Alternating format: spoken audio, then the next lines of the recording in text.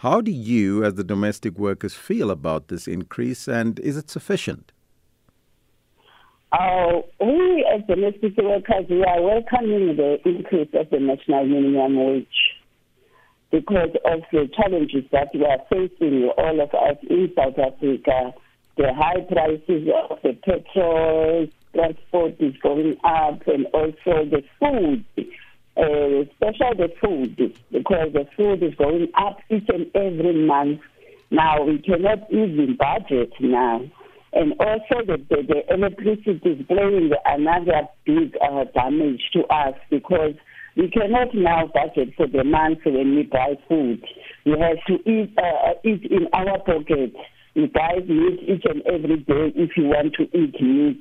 You cannot store your meat in your fridge because it's going to be rotten. So at this time of that, we need really to earn a little better wages. Yes. So do you think that the employers will follow the law and implement this new wage bill? And if not, what measures will you take to ensure that domestic workers are not exploited? The employers always not compliant. Each and every law of domestic workers, the employers are pulling and breaking their feet. But because the Department of Labour supposed to put an enforcement on that issue. Where yesterday we had a workshop and then we met with the inspectors. I mentioned that. I said, yes, we are very, very, very happy about this increase of national minimum wage.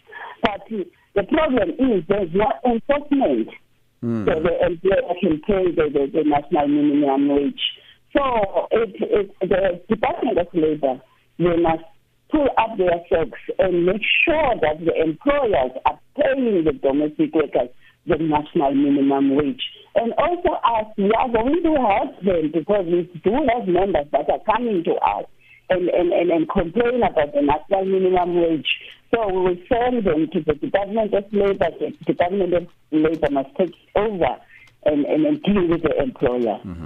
Does the Labour Department have inspectors that can go to every household where there's a minimum worker working there and make sure that they comply? Yeah, we touch on that even. They said there's not enough staff. So our question is like, we must suffer because of the shortage of staff. So that when we take a decision that we will work with them, we will send the workers to them so they can assist the workers. Because they keep, like that, I make an example. I said from 2018 until this year, it's only one song. We don't have enough staff. When they're going to have enough staff? But we can't get an answer from that.